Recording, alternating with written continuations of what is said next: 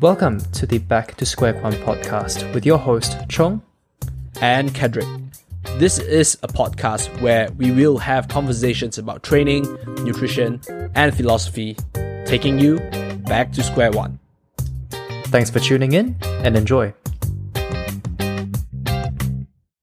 Alright, welcome back to another episode of the Back to Square One podcast. Today is a very special episode because we have a very well-renowned lifter and coach with quite an extensive sporting background. Currently a world champion in powerlifting, but formerly a volleyball player and also a bodybuilder. Welcome, Bryce Lewis. Hey, thanks guys. Thanks for having me. No worries. Yeah, so I gave quite a brief introduction on your sporting background, but I don't know how many people know that you actually had the bodybuilding history and like the volleyball history. I do think those are really, really interesting. I actually had a conversation with some of my friends, and we actually kind of looked at the current like number one lifters in USAPL, and then we kind of tried to see how many of them actually had a sporting background in like high school or even college, and you definitely fell into those that had, right? Like, for example, like Taylor Edward as well, like even like Ray Williams, you know. So yeah, maybe what you can do is you can share a little bit about your sporting background as a volleyball player. I think the transition from someone who plays like American football to lifting is a little bit closer because, you know, you see those videos where the weight room. Yeah, the weight room where they just shout at each other and then do like power cleans that can and the combine. Yeah, the combine. And stuff like that, but with like form that almost make CrossFit look good, you know. So the transition is a little bit easier. But I think people don't really know what volleyball training is like and why do you even have to lift weights, you know, when you're doing volleyball. So yeah, so maybe you can share a little bit about that to start with.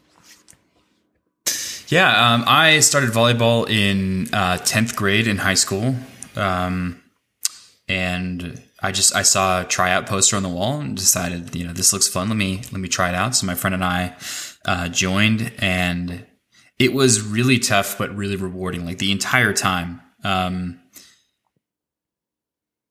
Training was difficult. You know, I don't think I've ever been gifted in the cardio realm, and volleyball is really demanding from a cardio aspect. And so that element was kind of always really challenging, but there's so much about volleyball to love. It's kind of, especially indoor 6-person volleyball, there's a lot of tactics. There's strategy. Play is fast paced. It's athletic. There's high jumps, really fast swings. People get hit in the face with volleyballs. Like it's just, it's great. It's a lot of fun. And it's really rewarding. And I fell in love with being a setter, early on, where you're kind of like, integral in every play, and there's a lot of strategy and you have to do a lot of communicating and stuff. It's just a lot of fun. And I still feel like there's a lot of lessons from volleyball that have transferred into, probably not directly on the athletic side, but certainly on the mental side, just kind of approach to sport and dedication. Like, I think it's true that a lot of people say you learn lessons about life through sport, and I felt like that was absolutely true in volleyball. But the training is really different compared to what we might see in football. Like, upper body training is almost non-existent in volleyball. Even lower body training, like you don't need big legs to be a volleyball player. Most of these guys are 6 foot and taller. And training is more focused on explosivity than it is on, you know, like brute strength or force production, as it might be in powerlifting. And so, it's just an entirely different skill base. Being a shorter player, I definitely had to jump harder than everyone around me, and just, you know, do my best to kind of keep up with the other players. So if there's any element of transference, it's probably that. But I think I don't know, maybe the bodybuilding played a larger role of transference into powerlifting than the volleyball ever did. Yep. But I guess, how did you, fell in love with the iron game, and how did you actually transition from volleyball into sort of bodybuilding? Because I know that before powerlifting was a thing, you were a bodybuilder.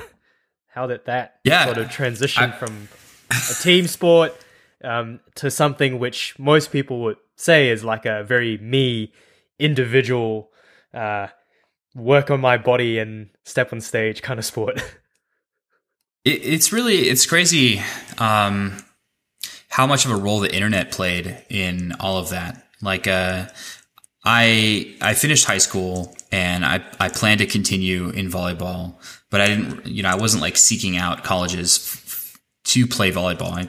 I wasn't genetically gifted for that sport. And so it's not, you can't do a whole lot at 5'6" with being recruited on teams or anything like that. But I did start looking around on bodybuilding.com for workouts to make myself be able to hit harder and jump higher and stuff like that. It was really, my knowledge of exercise science at that time was very minimal. It's like, maybe I'll go on 5-mile runs. Maybe that'll help me.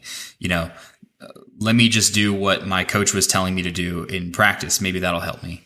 And so I found the bodybuilding.com forums, found, the supplement section, the natural bodybuilding section, and really found a group of friends there who were kind of all training and trying to get stronger and sharing their own journeys. And this is kind of the genesis of a lot of the online powerlifting coaching scene that first started off maybe 10 years ago or something like that. Eric Helms and 3DMJ was born there. Sivation, Mark Lobliner, Lane Norton, who else? Brad Schoenfeld. There's one more I'm thinking of. The Diet Doctor, Joe Klemzowski, kind of the start of online powerlifting, online bodybuilding coaching started there. And I just kind of joined in and thought, this is fun. Let me try this. Let me try to get stronger or try to get bigger. And then it turned into more of a love for the iron than the bodybuilding. Sorry, the iron than the volleyball, and just slowly phased more into that. Started researching competitions, found a competition, and ended up doing bodybuilding for a few years. And it was really the online community that kind of spurred my education, my interests, and ultimately how I found powerlifting as well.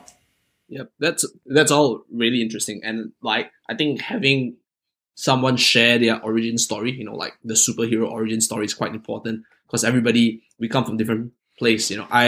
In our introductory episode where we film, I said that, I have a very similar origin story to Bryce Lewis. I started lifting because of volleyball, and then I'm doing powerlifting now. But the big difference is that I'm nowhere close to being a world champion, but it doesn't really matter to me. But it's just you might start from the same similar sport, or you might start from a different sport, but we can end up very differently.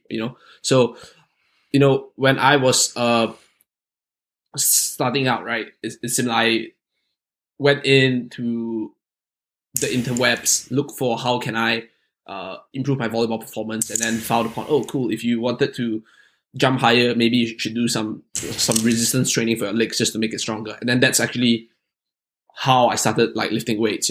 Contrary to popular belief where the bros go into the gym and do chest every day, I actually started squatting first. So that was how I transitioned. And at the end of the day, falling in love with iron more than volleyball. And I think that it was also slightly better because where I was in Malaysia, our courts are all outdoor, and we have quite crazy weather. But whereas the gym, right, is rain or shine, as long as you can get to the gym, you can lift weights. So I think that was a big factor for me as well. And you're right, the internet does play a huge role in the coaching scene, even back then. Right now, it's the role the internet plays is for everything, not just coaching in general. Just everything in general. Is huge. And for yourself, when you transition towards being a bodybuilder, I think a lot of times you would see, looking at how the internet evolved, there's more hostility then. Sorry, more hostility now, whereas back then it's cool, right? Everybody, we are in this club together because, I'm so glad I found someone that has this interest, which might seem weird. It's like a small niche little cult. Yeah. That everyone goes to. Yeah. You just unknowingly went into this found your group of friends, or like, and then right now everybody's like, I don't want you to like be a part of my tribe. So perhaps, you can talk a little bit and share with us your experience, with like when you transitioned as a bodybuilder. Surely like being like accepted into the crew, was there like what is your like rite of passage, or is there anything that is your initiation moment where you say, cool, I am finally gonna make the smartest decision in my life and start posing in trunks on stage with artificial right? What went through your mind? What made you decide to pull the plug on that? That's a great question. I love this thought about like this rite of passage and joining the community and stuff. And I do think there's a difference between someone who trains like a bodybuilder and someone who actually diets down and steps on stage. Like, you can say you're a bodybuilder, but like truly there's a difference between the people who train that way, regardless of how shredded you are. And if you take that next step and get up on stage, you buy the posing trunks, you try them on, take the weekly progress pictures, send them to your coach, all that kind of stuff. It's totally different. And if there is a rite of passage, I think it's that first competition. Regardless of how well or poorly you did, you made it all the way to the end. And I do know a lot of people who started a prep for a bodybuilding show and never finished it, and so it's one thing to kind of get out the other side and get on there. It was some novice competition in Northern California that ended up going to, and I still remember it fondly, and all kinds of stuff went wrong, and I was not very lean, at least compared to like the standard that people today are. Like, it's unbelievable how even novice lifters have shredded glutes. Like, it's blowing my mind. And you learn a lot on the way, but that's definitely kind of that rite of passage before you get accepted. I'm not sure what getting accepted really means. Because, people treat you basically the same way, whether or not you were before or after. But yeah, there's something different there. Yeah, I think it's like that whole aspect of that internal perception on, I'm part of something now versus I'm kind of getting there, but not really. Like for me to sort of call myself as a powerlifter, and I do remember this, it's like, I'm in training for powerlifting, great. But I wouldn't call myself a powerlifter per se until I actually ended up doing like my first ever meet.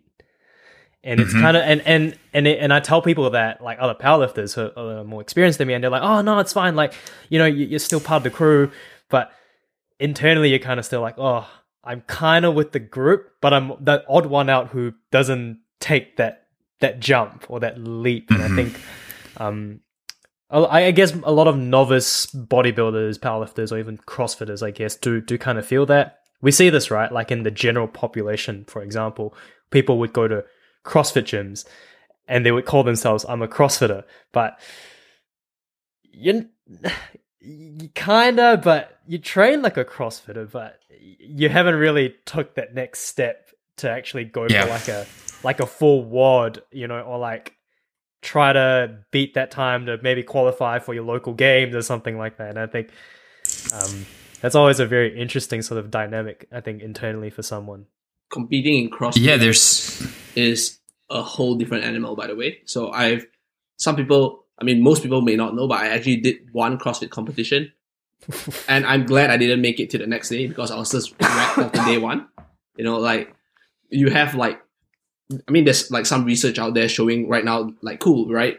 Cryotherapy probably impedes muscle growth and like adaptations, but when you're a CrossFit athlete and you have multiple competitions back to back, you want all the ice water you can get, right? You want the cryotherapy. I don't care about muscle gain because the next day I feel so sore. I have CrossFit coaches coming to me asking, what do you think? How should I do it? I said, just go ahead because you feel absolutely sore. Competing in CrossFit is a whole different animal. So sorry for cutting you off, Bryce, but yeah. No, that's okay. I watched a fascinating documentary about the CrossFit Games at some point, and they show like this kind of behind the scenes of like the aftermath of the competitions. And like, I had no idea they were back to back. And, you just like, these athletes are so beat up by the end of 4 straight days of competition. It's unbelievable. And not to mention training to be competitive at CrossFit is dramatically different from like training in the style of CrossFit. It's like 3 times the workload, and you have like 3 times the number of skills to learn and stuff. Like my heart goes out to the people who really want to be competitive at CrossFit, because there's an insane amount of demands put on them. And you think you've got a dozen skills ready, and then they're like, well, we're doing deep water diving today, so have fun with that, guys. Or whatever the case may be in the CrossFit Games. And so they're always bringing new things on people. Yeah. And the thing with like bodybuilding and powerlifting, at least, I feel like that every sport would have its mental challenge.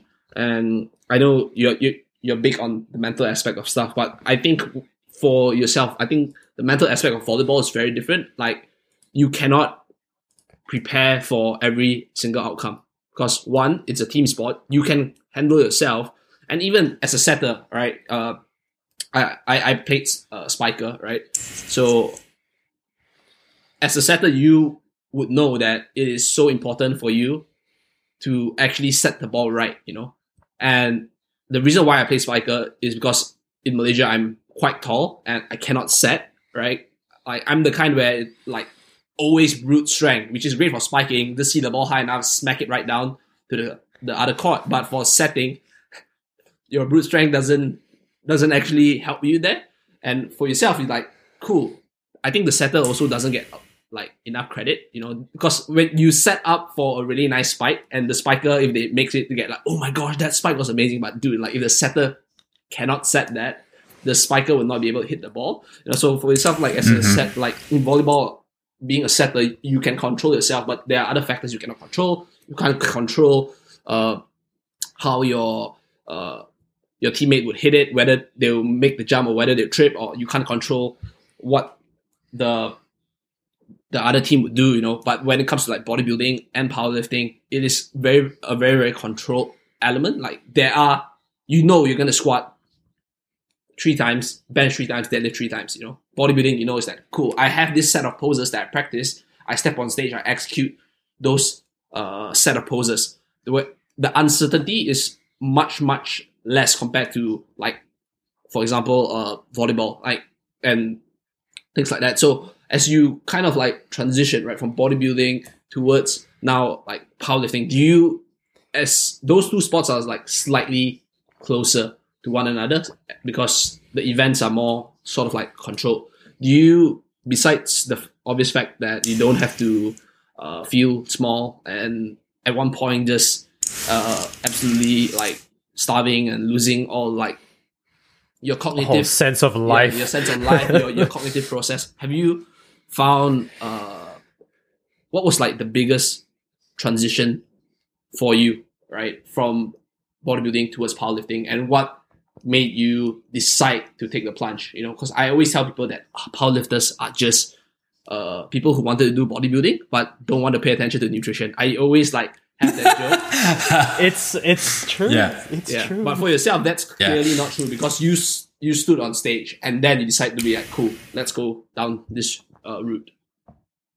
Yeah, I know you have this perception of powerlifters as being the people who really don't want to diet, but my reason for doing powerlifting was that I didn't want to diet. There you go. No, I'm exactly the meme. I had fun bodybuilding. I enjoy the training of bodybuilding, but dieting for 6 months out of the year with that level of control out of the year, I just kind of maybe it wasn't this clear in the moment, but in hindsight, kind of looking back, you think what is the next 5-10 years of my life gonna look like?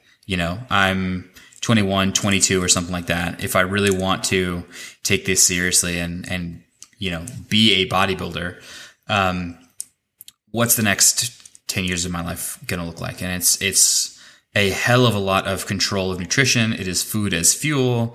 It's probably saying no to, at least at the time. I mean, things have changed a lot in terms of how coaches talk to bodybuilders about nutrition. But at the time, it was saying no to a lot of experiences and events, and bringing Tupperwares out to occasions, and I didn't want that for myself. And at the same time, I had done, so my first powerlifting competition, my mental thought process was, oh, this is just in between my bodybuilding shows. You know, let me just try out this powerlifting thing and see what it was like. So it was really just kind of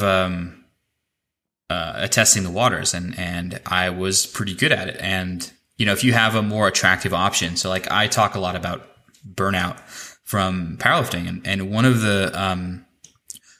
the things that feeds into burnout is more attractive options than whatever you're being burnt out from. You know what I mean? So like, let's pretend you're a tennis player and you're getting recruited for basketball as a tennis player.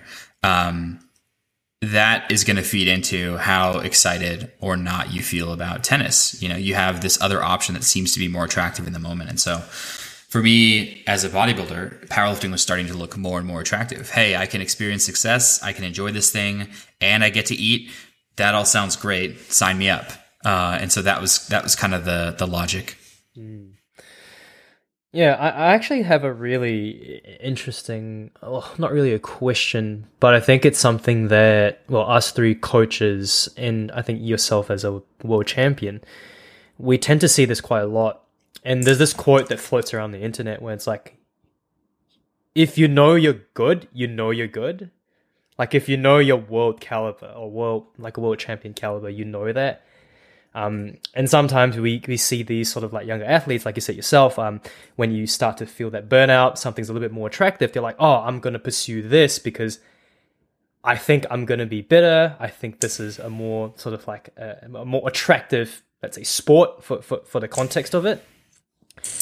In your case, though, like when you actually felt that powerlifting was something that you truly enjoyed because of the no dieting, eat whatever you want, train hard.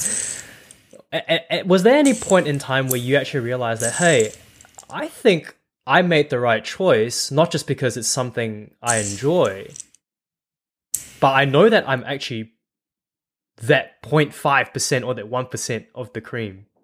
I'm not just another bodybuilder or another powerlifter, but I'm actually really damn good, like world level good. Like, has that ever crossed your mind? Like when you decided to take that plunge, or was that maybe one of the reasons that you were like, oh, actually, this is the right choice to take the plunge because I am really good? Yeah, no, it wasn't that way for me. You know, it kind of seems like, oh, high level lifter,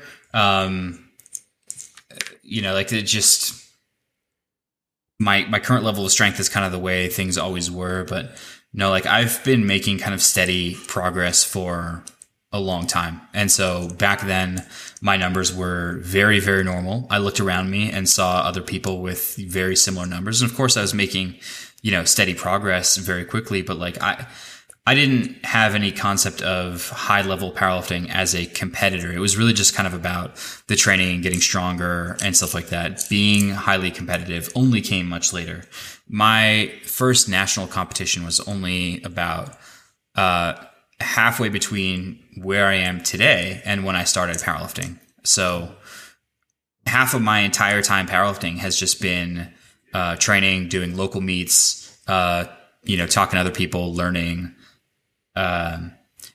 Today, sure, I grant that I'm definitely in the top of all powerlifters.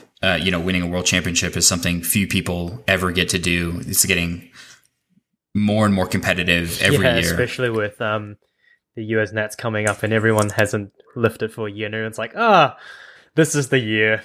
I haven't stepped on a meet and been in a meet for a while. Yeah, absolutely. And so, yeah, I recognize that too. But at the time, it certainly didn't seem like that. So I guess in regards to that, like you obviously transitioned over to powerlifting and enjoyed training quite a fair bit. And you post a lot of this on Instagram, and I can completely relate. Like burnout, I think like what's the average lifespan of a powerlifter? I know Bryce and Kedrick, you guys coach more powerlifters than I do. Like, what is it like 3 years, 5 years, maybe, give or take? Yeah, that's a good question. Maybe it's more like, I don't know. It's probably in that range.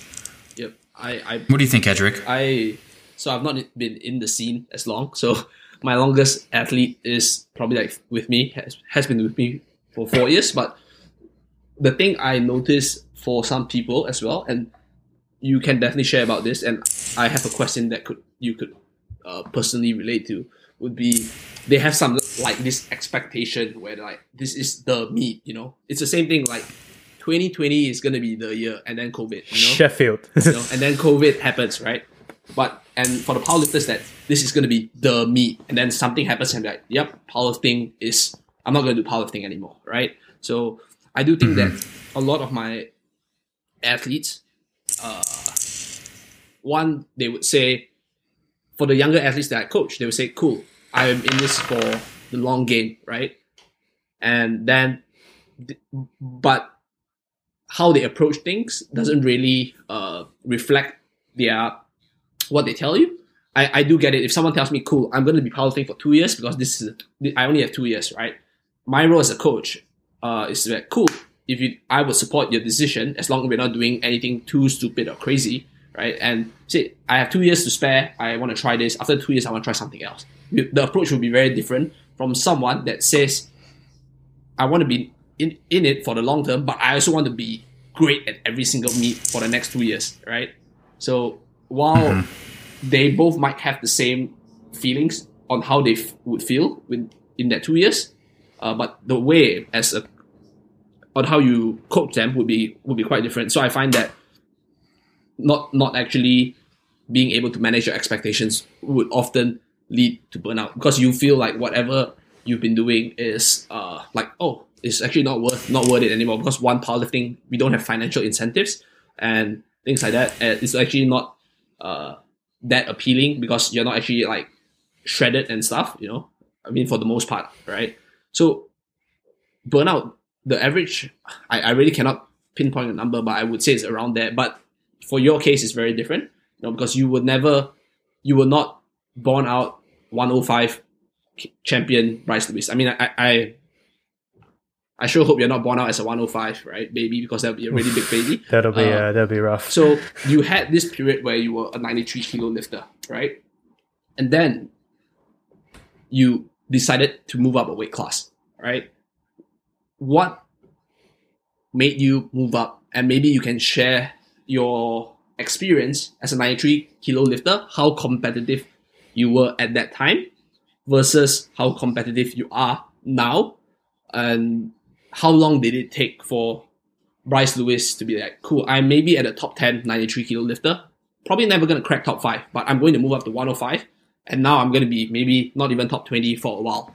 Maybe you can share that with us. You know, I think sharing your valleys, process, right? Your valley after a peak, right, in the 93 kilo class, dropping down before going to a higher peak. I think that would be a very valuable resource for all our listeners listening out there who have actually thought about, I am not willing to let go how good I am now, even though I know that I can be better.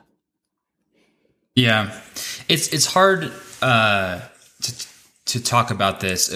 It's hard not to talk about this without talking about the role of social media and Instagram. When I had my first national championship in 2014 as a 93 kilo athlete, that was the first one I'd ever gone to. I'd done, a few high level competitions before that. I did a Raw Unity meet. But this was kind of like the first thing that I viewed as like a major competition. Instagram was in its infancy. And so you don't see the top 105s, you don't see the top 93s posting their training on a regular basis. Occasionally people would post videos on Instagram, but there wasn't the same type of sharing culture around lifting as you see today. Now if you want to, like, say you look at a list of the roster of who's going to USA Powerlifting Raw Nationals, choose any name. You can find them on Instagram and you can find their training, and you can take a look at their training. You can take a look at their numbers and how slow or fast things are moving for them.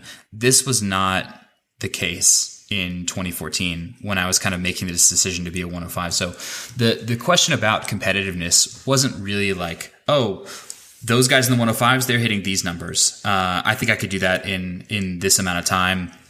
maybe it'll be a little bit low and then we'll go up there. It was really just kind of like a gut instinctual reaction of, I had a shitty meet. I don't want to have a shitty meet again. The cut probably took a lot out of me. Maybe we'll go up and see what happened. And my coach thought it was not a good idea at the time. We talked about it afterwards.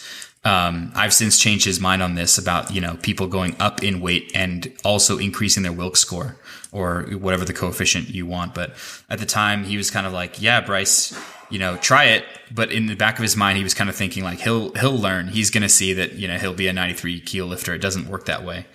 And, I was able to kind of help him be a better coach for other people and at least provide him an N=1 example of someone who goes up in body weight and gets more competitive. And so it wasn't about comparing against other people. It was more just about, well, this isn't working. Let me try something else that might work better. So what you're saying is basically Eric Helms is human and he can get things wrong, right? That's what Kedrick needs to know, because obviously Kedrick's like, there's chinks in his armor that I can exploit while I'm doing my PhD. Yeah, well, I'll give you some more juice while we're on this podcast. This what we see today is like a God version of Eric Helms. But I remember when Eric Helms gave me like a adjusted version of a Westside template back when he didn't know how to program for powerlifting. Like he was a specialist in bodybuilding. And, asked, I forget who he asked, like, hey, how do you program for powerlifting? And ended up giving me an approach that, worked really well. But that just wouldn't happen today. It would be like the same thing as someone coming to me and saying, hey, make me a strongman training approach. I'd be like, okay, well, maybe I could do it myself, but let me talk to someone who probably knows better. And let me give you that approach. It was kind of like that. So there was a point where he was not as intelligent and all-knowing as he is now. Yeah. Interesting. The juice. Thanks for the dirty details. You got it. And yeah, I think it's crazy because going into a little bit like we've transitioned and gone through time, and we're currently at Bryce Lewis 2021, 105, and we talk a lot about social media. And it is quite crazy how much an impact social media can play. I mean, if we talk about powerlifting specifically, we know that there are lifters who don't post their stuff or like just go AWOL before a big competition. Some of them like completely go off Instagram. But some of them would just like keep posting, or some of them would even like post their lifts that are not really what they hit, And they're all kind of lifters like that. And for you, as an athlete who is at the highest level in the sport of powerlifting, you are not immune from the ill effects of social media. So I think you've mentioned before on some of your posts like a while ago that it's like, and you do get affected by people posting stuff sometimes and like viewing other people, right? And how do you think that for lifters out there who are just starting, it really isn't that encouraging for someone to be like, oh man, I want to be good, but now I'm looking at all these people, right? And they're lifting like that, and to also compare their progress with their own, right? That is probably like the worst thing you can do for yourself. What would your advice be? And coming from yourself, using something really like personal, is that Raw Nationals is coming, and then I think King of the Lifts, they do a good job promoting the sport, but for people who are like really not immune and new to the mental effects of this, like King of the Lifts can actually like ruin them completely. Like I mean, right now you have the 105 class. I'm with who. Then you have like the fantasy league and all this podcasts and predictions, right? For yourself, I think the biggest thing for you would probably be people would be like, oh, like Ashton Rauska moving up to the 105 from the 93 kilo class and then taking on like Bryce Lewis, and sure, we know that you can see his lifts on social media and stuff because he posted up, right? How does that play into how you approach your training? And that is for your on a more personal note for you, and on a more general note is that how should people sort of like handle information like that? On the personal side, it's all I can do to like try not to look at these things, because I know there are a few other lifters. In fact, we're starting up a podcast where we want to talk about some of the mental side of sport. And I know, for instance, Taylor Atwood almost embraces it and uses his competitors as motivation to be a better lifter. I think that's the exception. I think most people, when they see that stuff, it's either a distraction or like a negative self-evaluation that can occur. Like we're looking at training, and I think the thing is that oftentimes you compare your worst to someone else's best. And that's a hard thing to do on a regular basis. So, yeah, like when it comes to Ashton, we're friends on Instagram, but like for the most part, I mute his stories and posts so I don't see it. Nothing against him as a person. I just know the kind of effect that has on me. And so I don't look at it. And same thing with basically anyone strong in the 83s to 105s, and like, hey, you guys are all great people. I just have to make a decision for me and my own mental health. And, what I typically do is try as much as possible to focus on myself. So the advice that I would have for people, like, stay the hell off of Instagram. I used to be more ambivalent about this, but I'll phrase it this way. The counter argument someone says is like, well, look, there are all these people that are great role models and you can learn a lot of information and you can look at their technique and you can learn a lot about technique. Sure. But there are so many other places you could get that stuff. Like go on YouTube, search like perfect deadlift technique and you'll find 100,000 videos that you can look through. Like you don't need the social media and constantly being bombarded with that kind of stuff to be a good lifter. You'll feel better about your own progress. You'll find more reward in the intrinsic journey rather than the numbers. I think just generally it'll be a better experience for you as a lifter. Yeah, I think like what you said, Bryson, I can completely relate. It's a very sort of like stoic approach to sort of social media, right? And I think you hit the nail on the coffin there where like you can't really control what other lifters do. Maybe it's their best peak. Maybe it's their best prep cycle. And maybe this is your worst peak and your worst prep cycle. And I don't think there should be, well, it's easier said than done, but it shouldn't deter you from trying your best to eke out as much as you can.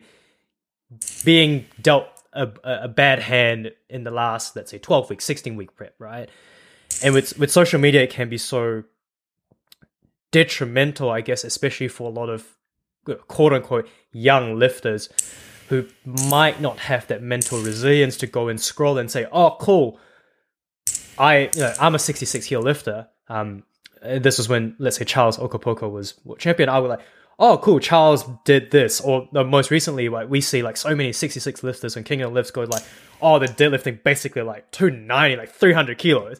I'm sitting here like, if this was me like 5 years ago, I'll be like, yeah, no, I'm done.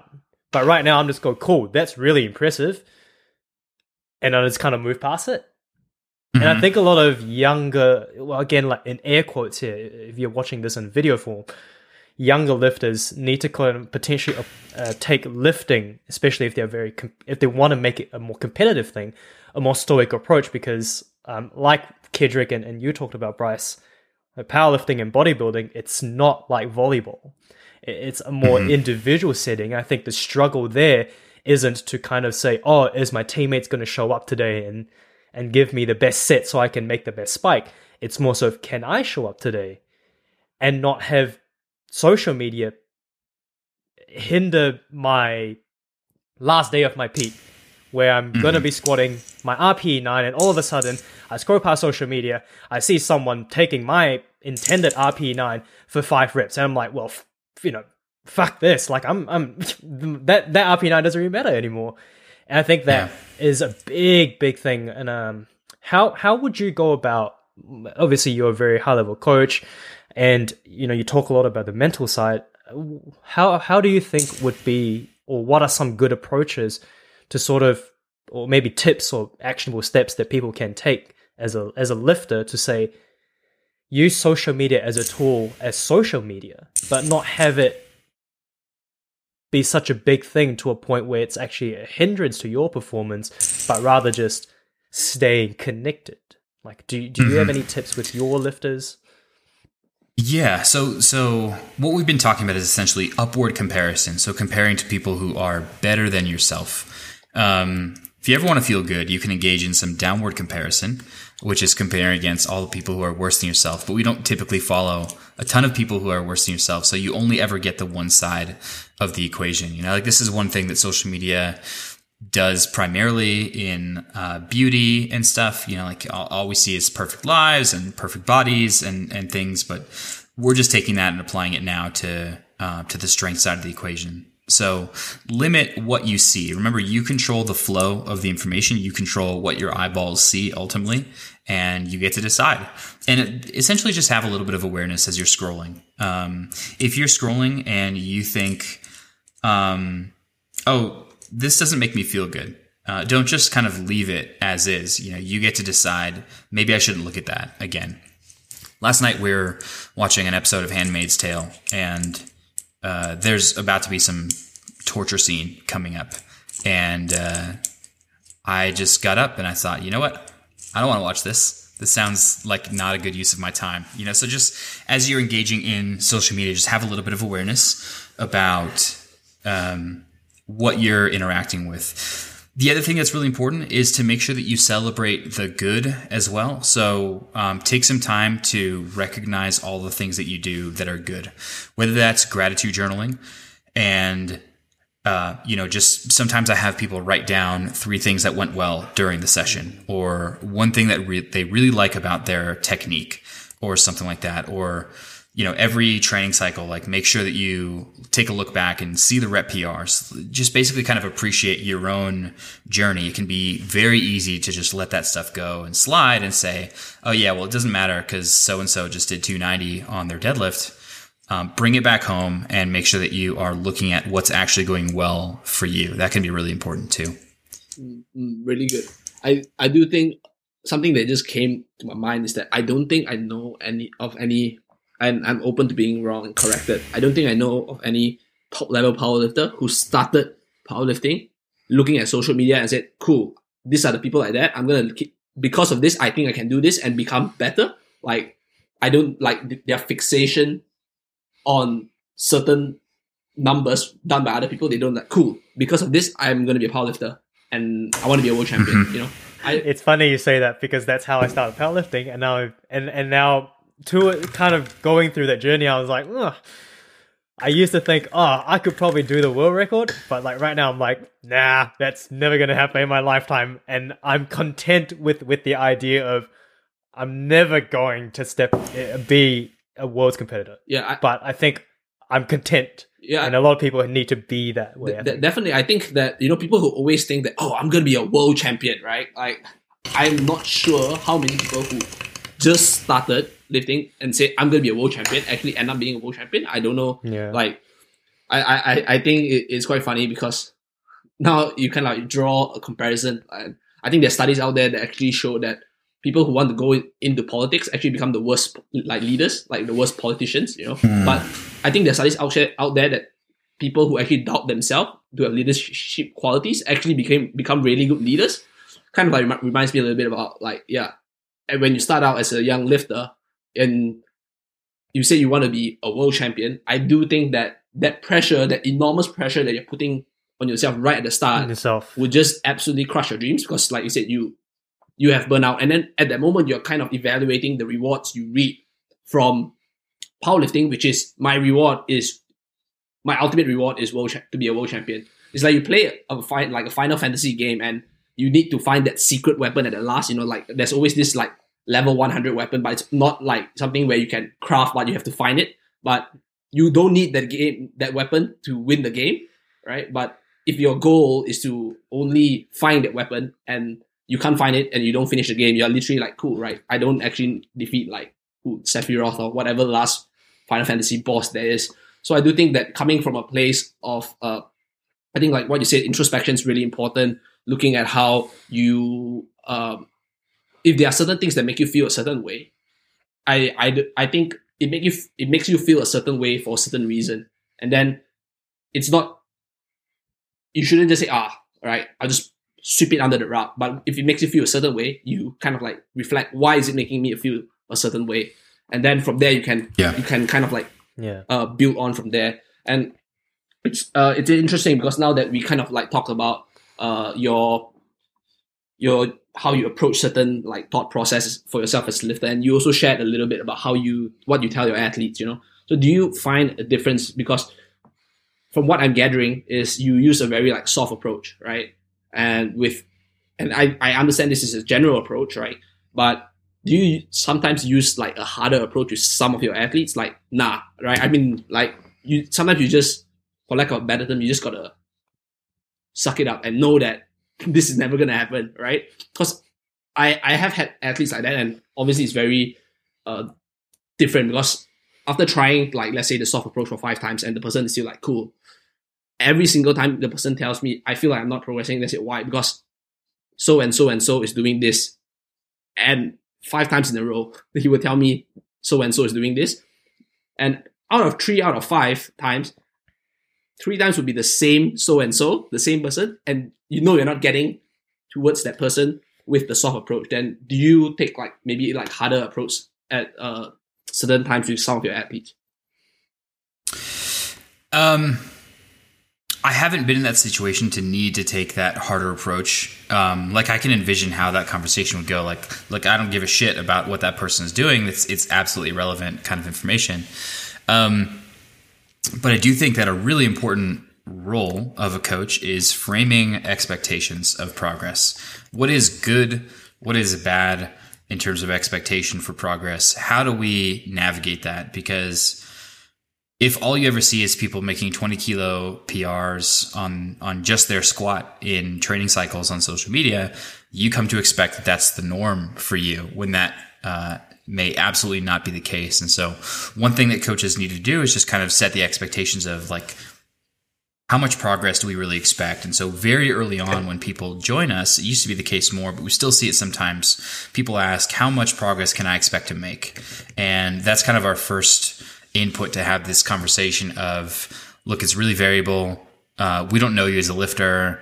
However, something in this vague ballpark, influenced by tons of factors, we're going to focus on you and make decisions as we go along. Take it or leave it, essentially. Like no guarantees for progress. Establishing that, supporting the athlete to the best of our abilities helps prevent those kind of things. But you will nevertheless get people who are disappointed by looking at their friends progressing faster than they are. And those are difficult conversations to have. It's certainly not easy. Mm. Do you like ever use yourself as an example of certain times? I think you are like the best example to use because you are, like I said, a high level coach and also a world champion. Do you ever use yourself as an example? Be like, cool, right? There are times when I'm not as good as my competitors, right?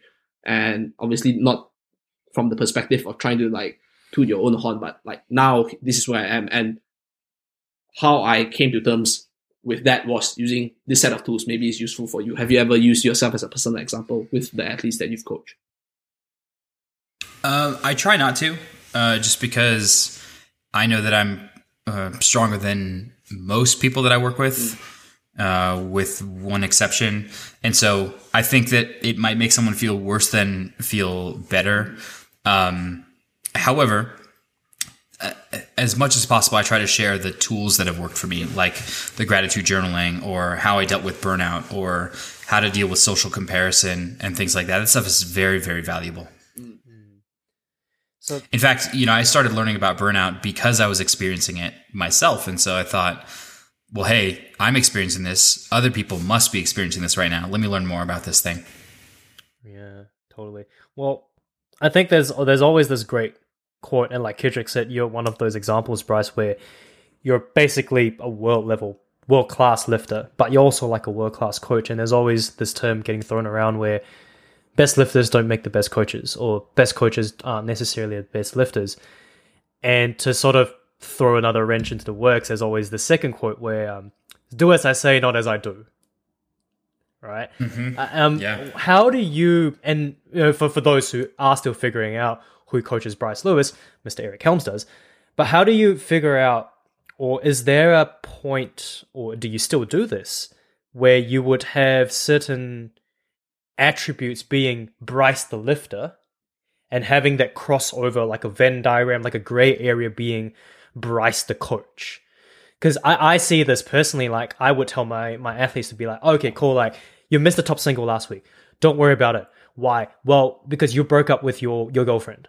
Like, I don't expect you to hit that number that you wanted to hit, which is fine.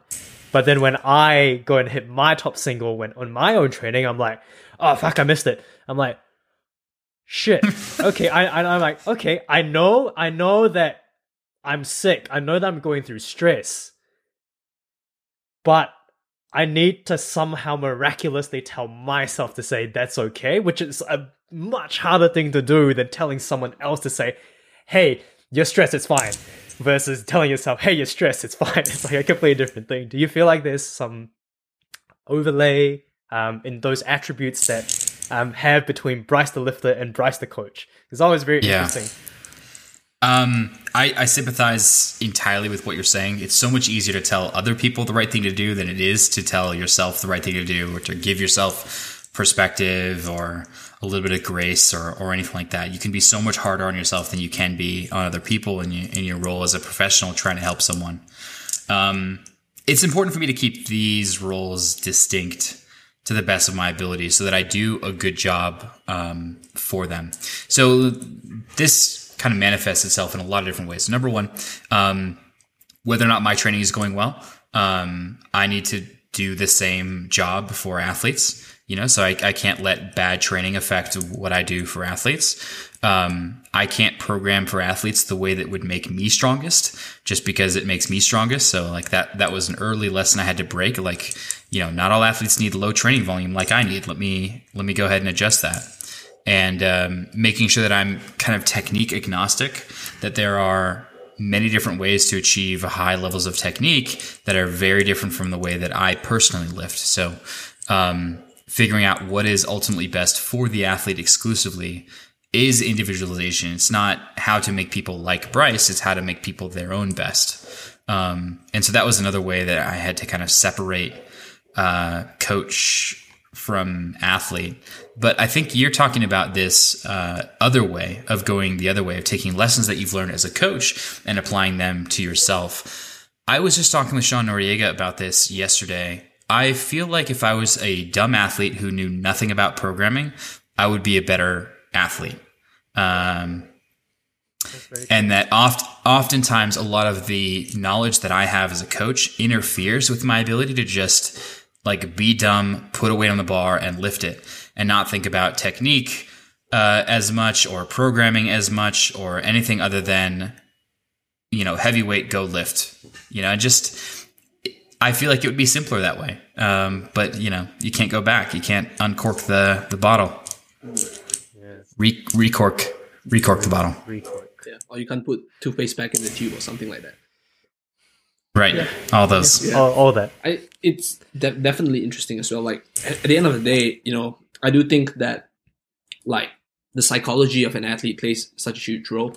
Everything we talk about, you do fall back to the level of like psychology, if my baseline psychological level is like, cool, I'll just put the bar or put the weight on the bar and lift, then you feel like you'll be a much better athlete. But the big question is that whether you would even think that way if you, right? Because you might not even be able to think that way, because like I like this like philosophical quote where they say that a man cannot step in the same river twice, because after the first time, neither the man nor the river is the same, right? So you can't actually like say, yeah, who knows? But unless in a counterfactual possible world, you probably would never know.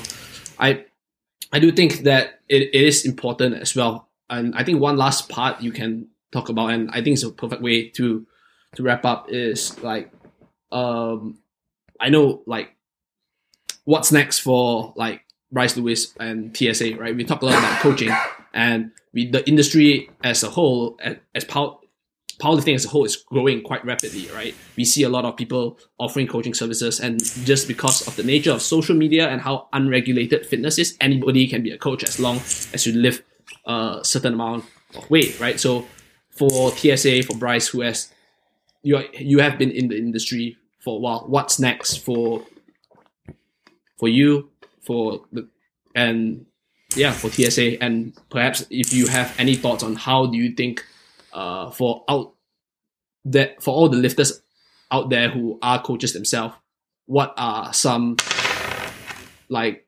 practical tools and tips to be better coaches? Because obviously I do hope that every coach out there, this is my idealistic me, is out there to improve the powerlifting industry and the community, not to make a quick buck off someone who is ignorant. So yeah, maybe you can just share a couple of your thoughts on those matters. Yeah. On the TSA side, we're looking at launching a new type of coaching for people that I've been semi-resistant to, like a lower cost, more generalized programming for, ever since I started TSA in 2013. But I think I've gotten to the point where I can do it right and provide real value for people. So I've been working feverishly on that. Not a whole lot to say until I am a little further along in that.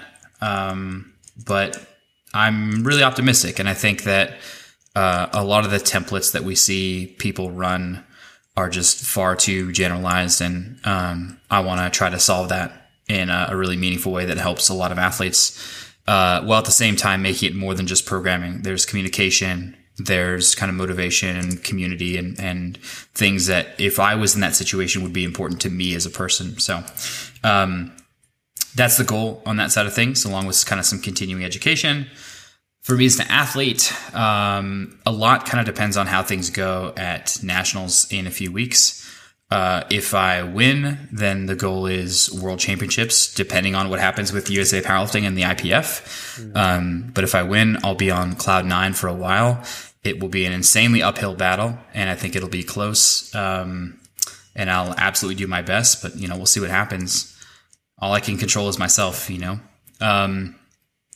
However, if I lose, I think I might want to diet down to 93s, and I haven't been below 225 for a few years now, and I'd like to be leaner for a little while and see if the added muscle mass I've built in the last 6 years or so has an effect on me. So just a little different challenge, especially with some time to kind of rebuild and reframe goals. And then as far as advice for coaches and stuff like that, I think of think of science when science first started out, and science was largely like a singular effort of one scientist poring over tons of books and trying to figure out things that are true about the world. Like these kind of stories of Galileo and Copernicus and Da Vinci and things, and we know science today is very, very collaborative. I would be interested in seeing more collaboration in powerlifting coaches to do better for athletes. I think each powerlifting coach has a lot of insight that they've picked up from their experience working with athletes, but doesn't really ever go anywhere other than the, 20 to 70 people that they end up working with at a time. Whereas I think perhaps powerlifting coaches could put their heads together and really make things better for everyone as a whole through some kind of collaborative projects. 100%. I'm completely on the side of collaboration as well. I've had conversations with like Mike T in the past, and we just talk about stuff on how we can collaborate. It's essentially problem solving. And like I know that you're part of like some like master class group or something, but when I had this conversation with Mike T, we are literally just thinking out loud, like, cool, what, like, these are certain things that we have, right? What are possible, right? Solutions to it. And I think that's really valuable, and yeah, definitely looking forward to having more of that, amongst powerlifting coaches. I mean, between, like your coaching company and my coaching company, I think, and a lot of us, we we can definitely help improve the community better. And yeah, so one last question before we do it to close up is, if you could take a lifter, right?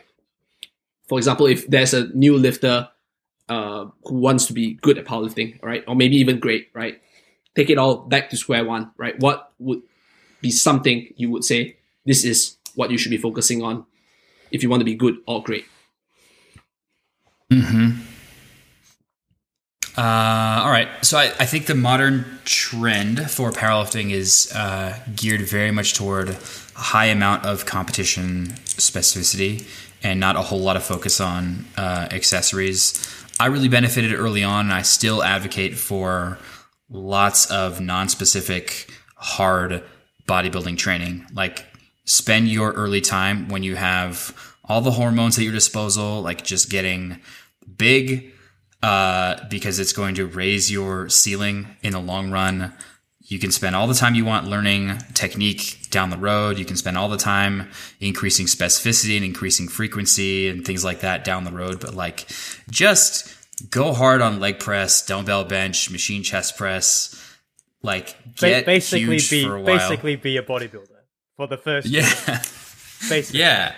Yeah. And like, coaches even say that right now, but when they go to program for people, it doesn't look like that. You know what I mean? So there's still this disconnect that we see.